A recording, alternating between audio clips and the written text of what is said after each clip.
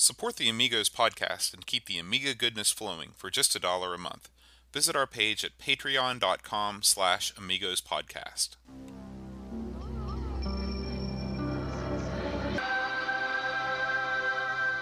Amiga, the first personal computer that gives you a creative edge.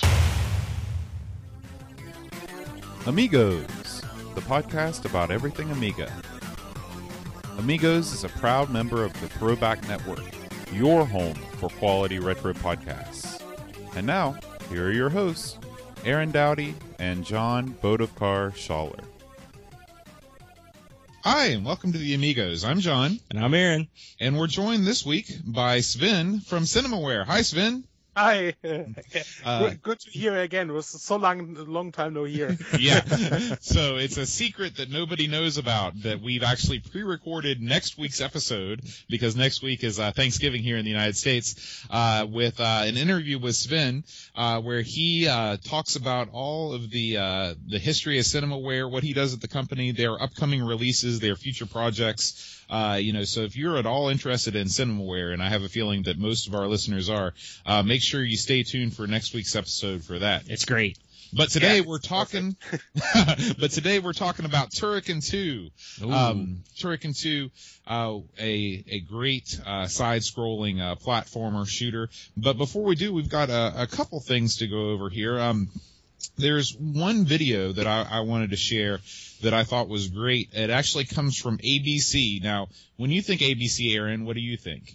The Alphabet. The Alphabet. When you think ABC TV, what do you think? The network. The network, right? Well, ABC is also the Australian broadcasting network. Oh, okay. Makes sense.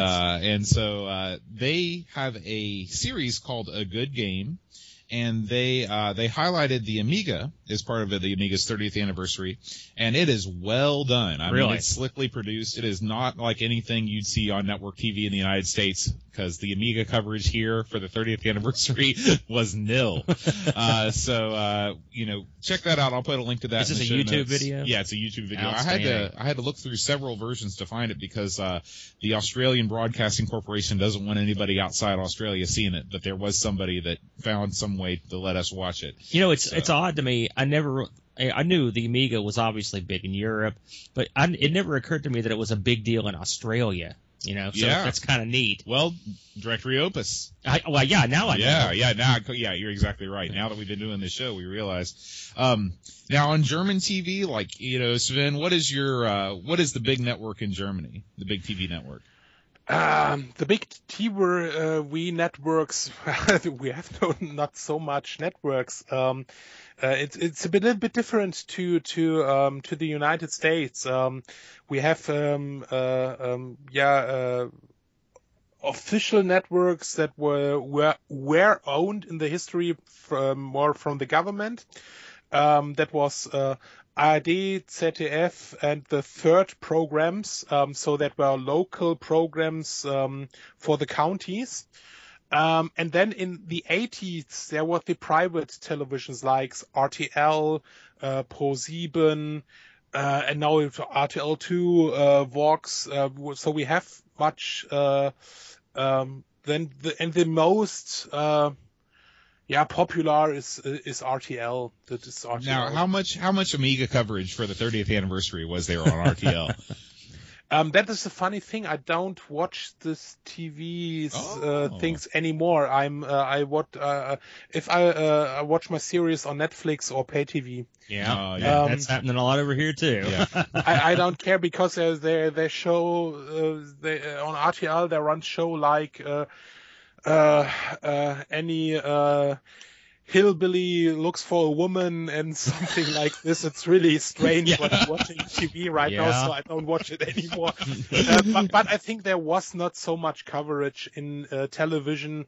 There was maybe one or two news, and some magazines covered it, but in TV I didn't remember. Yeah, I was just really impressed that this thing was produced for the ABC. So that's awesome. I'll put that in the show notes. We've also got this person. His name is Kolbjorn Barman. I believe. Say that 10 times fast. Yeah, I believe that he is I don't want to make any guesses on where he's from, but I'm guessing it's somewhere in Scandinavia. He posted on our Facebook page. Actually, I don't even want to say that because I think there's one of the countries that we think is Scandinavian that's not, and they get really upset when we say that. So we'll just say he's from Europe. He's from Earth. Yeah, he's from Earth. He posted a very informative piece on our Facebook page about Directory Opus. Oh, yes, I saw that. He really answered a lot of the questions that I had, and there's a couple of links that he put about current versions of Directory Opus that are now open source. He posted a link to a SourceForge page and this site called powertopeople.org that is keeping the development going. So if you're out there interested in Directory Opus, check out that. Read the whole thing on the Facebook page. We are it's facebook.com/Amigos podcast. Give us a like while you're there too, and check out that post. That was very informative. And who knew all that the crazy antics of Directory Opus and the people getting together, the free versions and all this stuff. I never would have guessed any of that. Yeah, it's awesome. Dreamcatcher, our favorite gangster from Manchester, writes in, and he says, I had no idea there was such a raging debate concerning the correct pronunciation of Galaga until now. Oh, yes. The way I've always squared it away in my head is that the Aussies pronounce it Galaga in honor of Alf Stewart's catchphrase, "You great Gala," as in the rose-breasted cockatoo. No idea. And the rest of the world pronounces it correctly. I have this printed on a handy wallet-size reference card, which I carry with me at all times. It works for me. Smart boy. It's Galaga, by the way. How do you pronounce that game, Sven? Galaga. Just Galaga. Yeah. Sven gets it. Yeah. Dreamcatcher, he wrote in on the English, the EAB board, the English Amiga board. Roland in the Caves, one of our frequent contributors, he posted on the blog when we reviewed Lotus 2. He said, "This is a great racing game. I remember playing this a hell of a lot, along with a game called Jaguar XJ220 and Crazy Cars 3. They're often compared. It was only when I saw F-Zero on the SNES and Mode 7 won me over that I took a step back from playing racing games on my Amiga. Even the A1200 struggled with Mode 7 type scaling as far as I can remember, which is a shame." And I will say that's correct. You know, the Super Nintendo did a few things really well, and one of the things it did well was being able to scale and rotate sprites on screen. It was really fantastic. Sort of its calling card. Yeah, really. It really was. It was the main thing that differentiated it from the Genesis. Did you play a lot of Super Nintendo growing up, Sven? Oh yes. It was. I have a really. I keep it short. A really funny story when my parents went to for the first time on vacation without me, and when I was I think 16 years old, and they leave me 200 marks. So, which was similar to $250 at this time for 2 weeks. So I can get lunch and everything. I can already see where this is going. Yeah. And then there was the release of Mortal Kombat 2. And it cost $150. Holy cow. My goodness. And I bought it. And the rest of the 2 weeks, it was really interesting to eat the whole time cornflakes and other stuff. Now, can we talk about how did Mortal Kombat 2 cost $150? Was that? Did you import it, or what was it? What's the scoop on that? It was in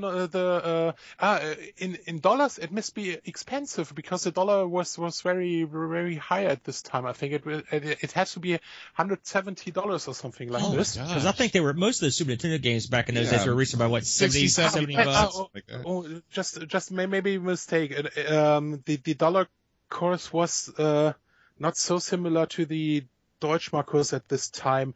I think it should be $100, $110, $20. It was $150 Deutschmark. It was very expensive, even for a Super Nintendo game. It was one of the most expensive games. Normally they cost about 100 Deutschmark or a little bit more lower, like 90, 80 marks. But Mortal Kombat was very expensive. I don't know why. Now, here's the big question, Sven, is when you got it home and you realized that they'd censored the heck out of it. How were you disappointed after you spent all that money? I don't know, because Mortal Kombat 2 was... Yeah, Mortal Kombat 2 wasn't censored. They it was took Mortal it. Kombat 1, yeah. Oh, okay. One was censored. You can tell who didn't have a Super Nintendo in this group. You were already in your mid-30s when shut up. Ignore him. It was so awesome. I said, okay, I bought a Sega Mega Drive and I got all the blood inside. And after this, Nintendo makes the decision, okay, it's not good, it sells more with blood. Yes. Right. Put it in. Yeah, so short answer, yes, I played Super Nintendo. Well, as always, if you want to leave us some feedback, you can do it in myriad ways. You can either leave us a comment on our blog at amigospodcast.com or drop us a line on our Facebook page. We've also got a really active thread on the English Amiga board, and so you can contact us there too, or even at the Lemon Amiga forums. We have some activity there. We get around. Yeah.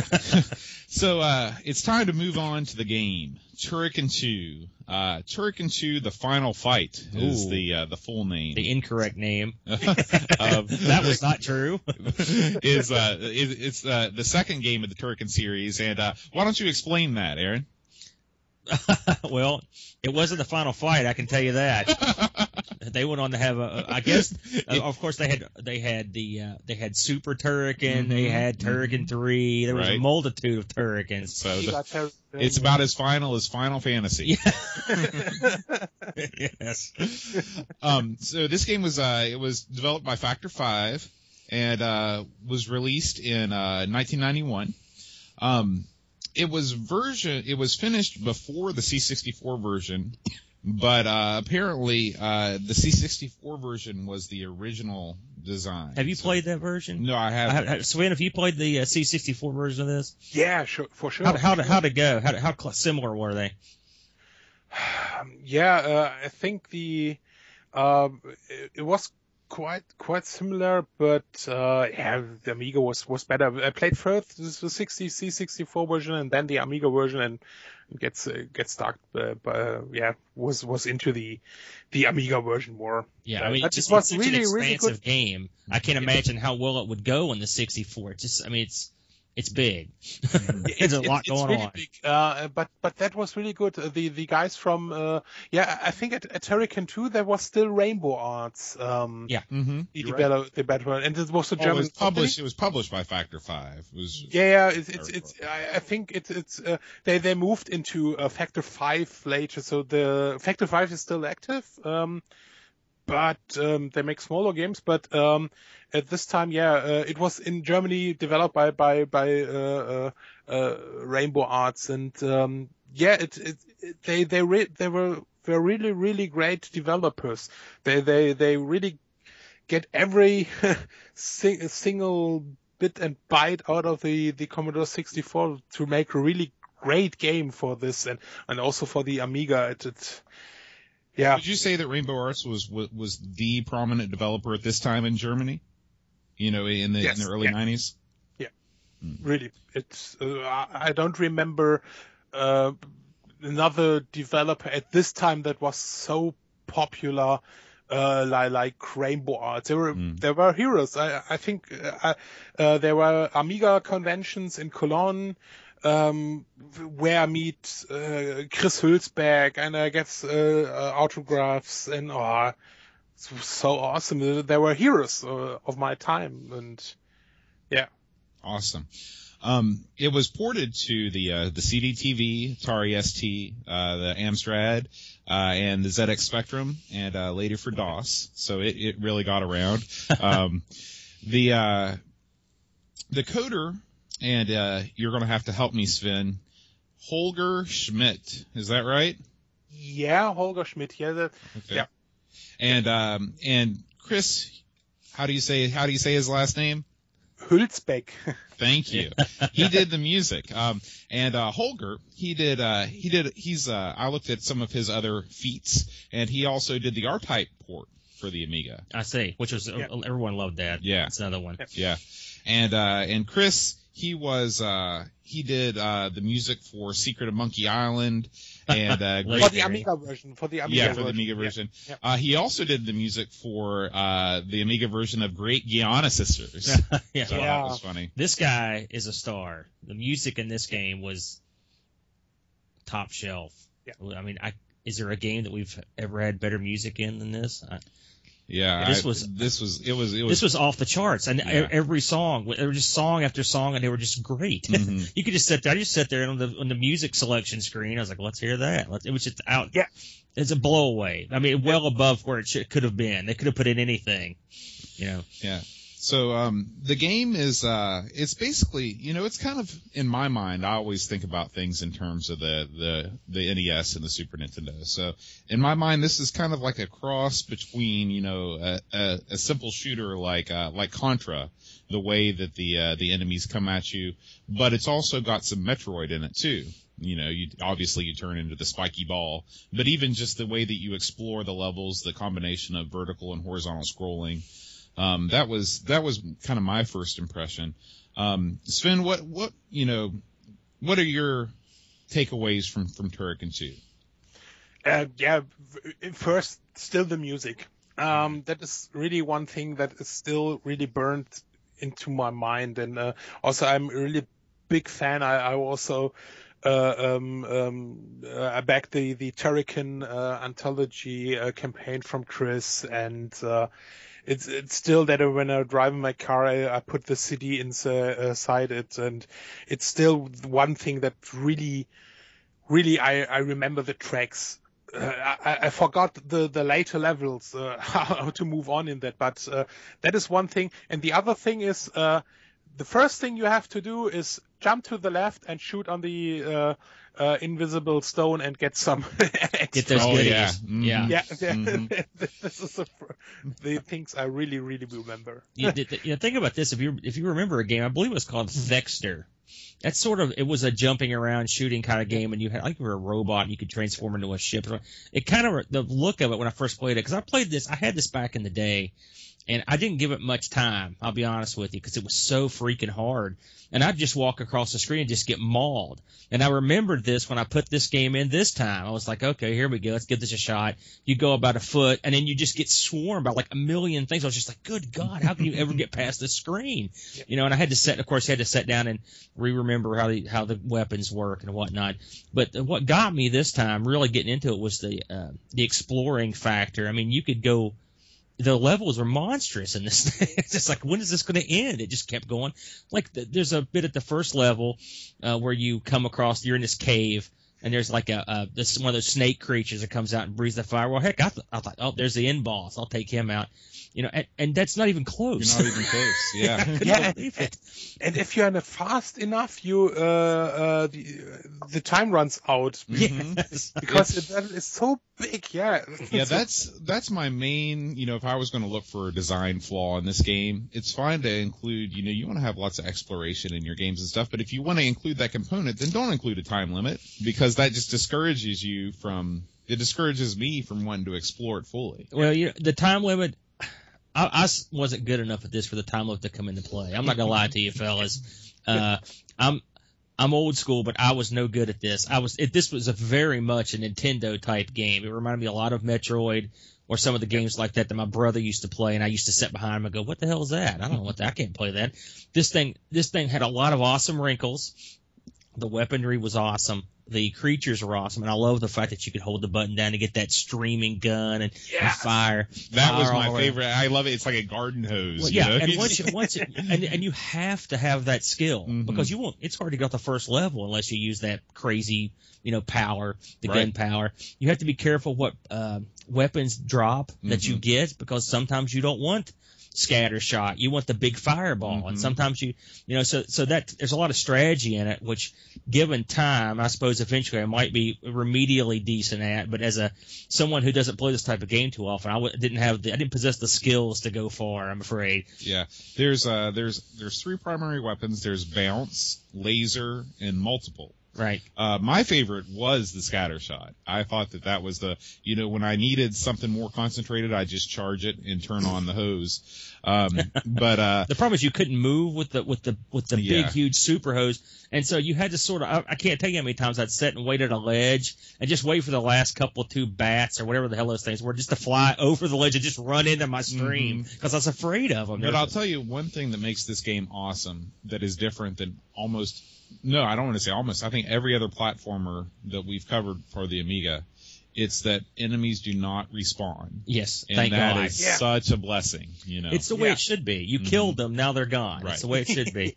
This game reminds me of a game that someone put together that knew how to play a game. They knew level design, and they knew what people didn't like. Yep. They put everything in it that you did like, and they just left out the crap. The different weapons were cool.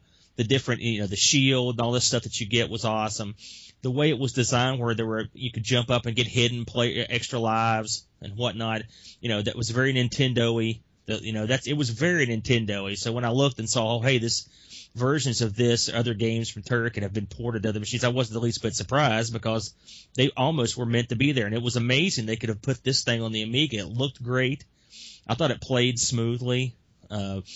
It was a good looking game. Mm-hmm. I mean, and of course the sound, like we said, was off the charts. So I mean, it was a total package game in a lot of ways. Yeah, and the voices, and one up. Yeah, I love those. bounce. They had an accent that I could not quite place, but it was very strange. That is a question that when I meet some of the guys maybe in the next time, who was the voice actor? Yeah. I don't know. Maybe it's definitely ask them about that, because we'd love to hear it on your next appearance on the show. Yeah, sure. Now, I did not get past the first stage of this. I died on the boss every single time. You mean the big robot guy? The chicken. See, I didn't get rabbit, that far. The rabbit guy. I got to the big, massive, walking, jumping robot in the cave where the stalagmites. Yeah, that's what I'm talking about. The rabbit thing. He crushed It's like me. a jackrabbit. Oh, okay, I see what you're saying. Yeah. That's a chicken. Yeah, I did say chicken. I don't know what I was talking about. Chicken, Yeah. bunny. They're exactly the same. But he was impossible. Right? Yeah. And so finally I went and I found the code that you could type in. I guess everyone knows this code. You can go to the menu and hit escape a couple times and type in a number and then hit escape again. I guess this is pretty well known. And so you could have unlimited lives. And let me tell you something. I almost still ran out of lives trying to kill this guy. And I thought to myself, only the most skilled players could even get off this first level. Now, if I sat there, when you're in school, you've got unlimited time. You could come home from school every day and play a game over and over to get better at it. The high school level kid. I may have been able to do it, but I don't know how I could ever get past it. It's yet another thing that we run into with so many of these Amiga games, is that the difficulty curve is just so steep compared with a lot of the console games that I grew up playing. Like Contra, you can get past the first level of Contra, without too much difficulty. But, this game, Zool, these games are just they're so hard, and I get that the developers wanted to create something that people wouldn't beat too easily. Mission accomplished. Yeah, mission accomplished. I mean, even like I said, the first level. I mean, I've considered myself a decent player, and if you could just get instantly mauled, and like Sven said, if you don't have the extra goodies and the invisible block, you're screwed. Yeah, you're gonna get mad. Now, go ahead, Sven. Yeah, you can beat him. You have this weapon when you can move like an eagle. You get down and then you are, you know what I mean. This when he goes, he would irresistible when you go. You can't defeat him when you put the Turrican into this small wheel. Then he moves around like an. It looks like an eagle, like Sonic the Hedgehog when he. Right. Yeah. We know what you're talking about. And then you have this weapon which makes all the explosions. No, the grenades. The grenades and not the grenades. No, there's like a smart bomb that you can. Yeah, use smart bomb. I got you. A smart bomb, and then it's possible to beat him, but it's very hard. Was the key. But so I'm very glad that you said that you have really big problems to beat the first level. But as you wrote me that, hey, we want to talk about Turrican 2, and as the first thought was, oh shit, I was not so good, and would be so awkward. Tell them then I'm not so good. Well, you're in good company. Yeah, that's pretty good. How far can you usually get on this, Sven? I mean, can you get off the first level? I think with a bit of training, I would get off the first level, but not so much for maybe second level. And that's because it's as you said before. It's today. I don't know really much video games you can die. You have save point everything, but in Turrican, you have your lives, and then play again from the they're unforgiving. You know, the sad thing is, of course, like I usually do when I stink at a game, I got on trusty YouTube and watched someone play through it, and there's so much awesome crap in this that I was licking my chops to get to. I mean, there's plus there's the shooter levels which look great, and of course I just kind of listened to the music on them. I went through and listened to all the music, but I wanted to watch it, see what it looked like in conjunction with the actual level. I mean, it looked so cool. There's so many cool levels, but I mean, it's when it's too hard to get off the first level, and I don't consider myself a complete suck bag. I mean, I'm a decent hand, but I mean, it was brutal on me, and I'm assuming that the people that enjoyed this the most were just really, really hardcore gamers. You know, I mean, I've played Metroid, so I could get off the first level. You know, so I'd say difficulty. Yeah, it was a little much for me. Today you call it Dark Souls, and right. They still make games that are hard, but they've become niche. You know, sure. People know what they're getting into when they sign up. There were some console conversions of Turrican 2.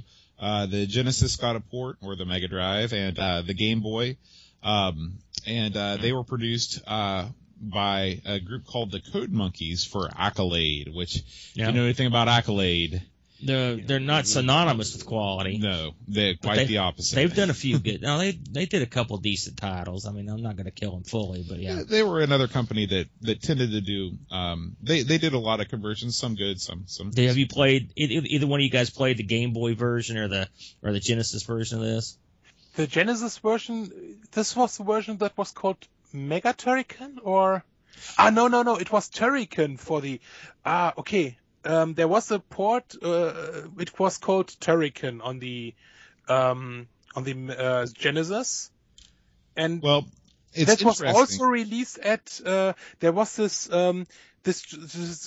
Jean-Claude Van Damme movie, right? And then they make the crazy conversion to. Right. So they developed Turrican 2. And they were getting ready to release it, but then at the last minute, Accolade was like, "Hey, we just got the rights to Universal Soldier. Let's make this a Universal Soldier game," and that's what it became. I've sadly seen that movie. Yeah. I was a big Van Damme fan back in the day, and never played the game though. I think that it was the first U.S. movie from Roland Emmerich. Oh, okay. I think it was the first. Yeah. It's really funny that the most patriotic movies were for the US were made from a German. From a German dude, yeah. It's true. Now those ports did cut the shoot 'em up stages, so you're not getting the full Turrican experience, and those stages looked pretty sweet. But as we've discovered, we're not getting the full Turrican experience because we cannot progress past. I wonder if they're easier. So, yeah, I would hope that they would be easier. So Aaron, what was your score on this guy? I hate to say it, it's so low. 14,900 points. Well, I did manage to beat your score. I ended up with 34,200. Oh, I don't feel too bad. I thought you were going to really mash me. No. Now, let me ask you a question. Because you're an old Super Nintendo guy, they had something called Super Turrican? Yeah, I think that was the Super Nintendo port, but I don't know I never played it. You never played it? Did you ever play it, Sven? Yes, but I don't know. I think I was more into Super Turrican 2. I think I played this more than the first version. I was just wondering if the fellow that did the music did the other Turricans, or because I mean, boy, I don't know what all he did, but it was out.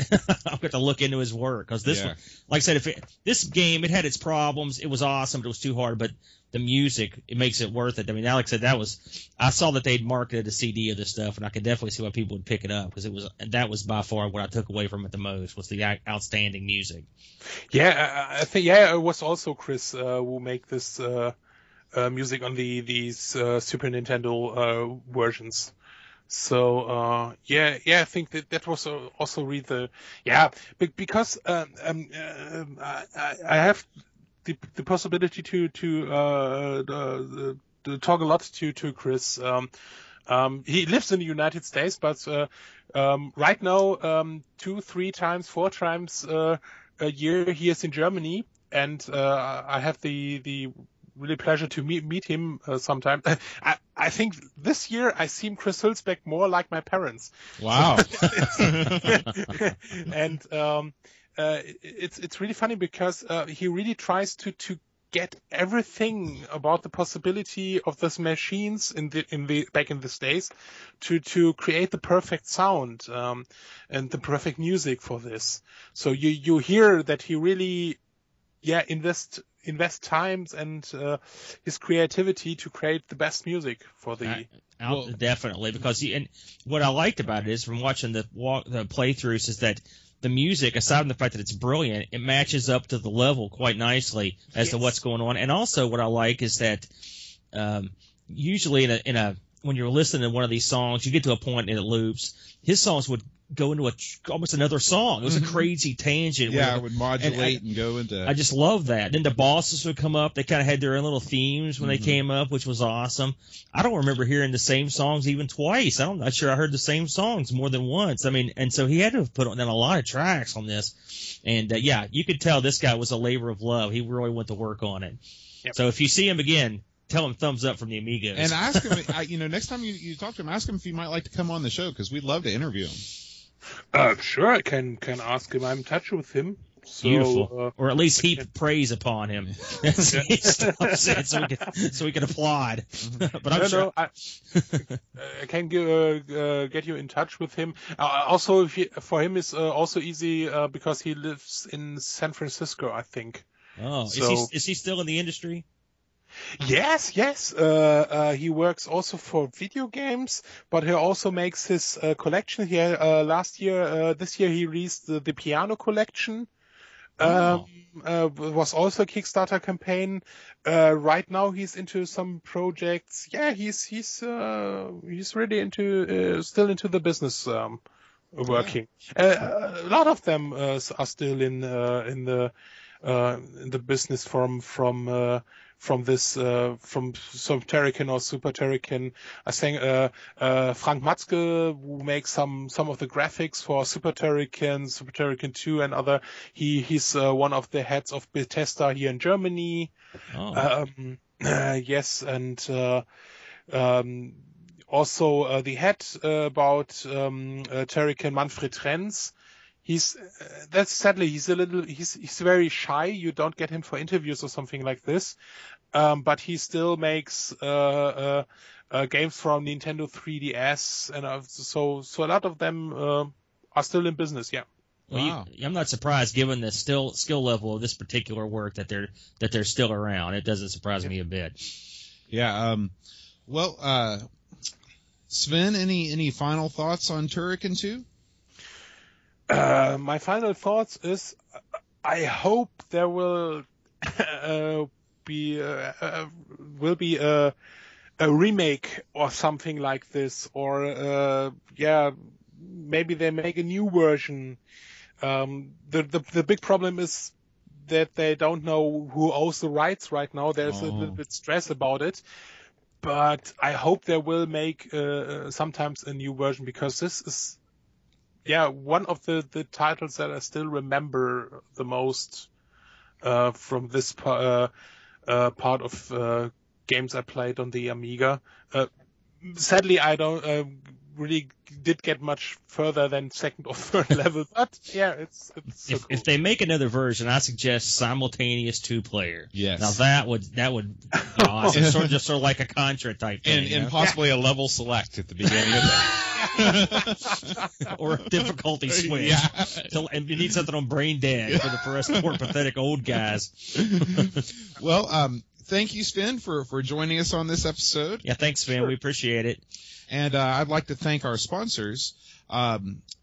we now have a Patreon page. If you want to support the Amigos for as little as $1 a month, you can head on over to patreon.com/Amigos podcast.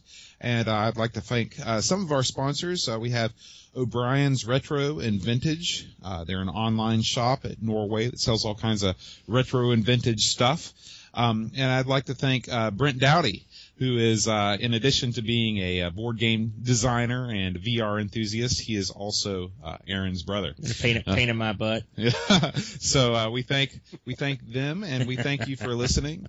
And next week, as we mentioned at the beginning of the show, it is Thanksgiving here in the States, so we'll be doing family things here, but we do have an episode in the can. We've recorded an interview with Sven where we're giving thanks for Sven. Right. Where we do a deep dive into Cinemaware, its history, what Sven's doing there, the current Cinemaware projects that are being released that you need to back immediately. Right, that you need to get, and the future of Cinemaware. So if you're interested in that, and I have a feeling that you might be, please give that a listen. All right, well, for Sven, I'm John. And I'm Aaron. Until next time, adios. Adios.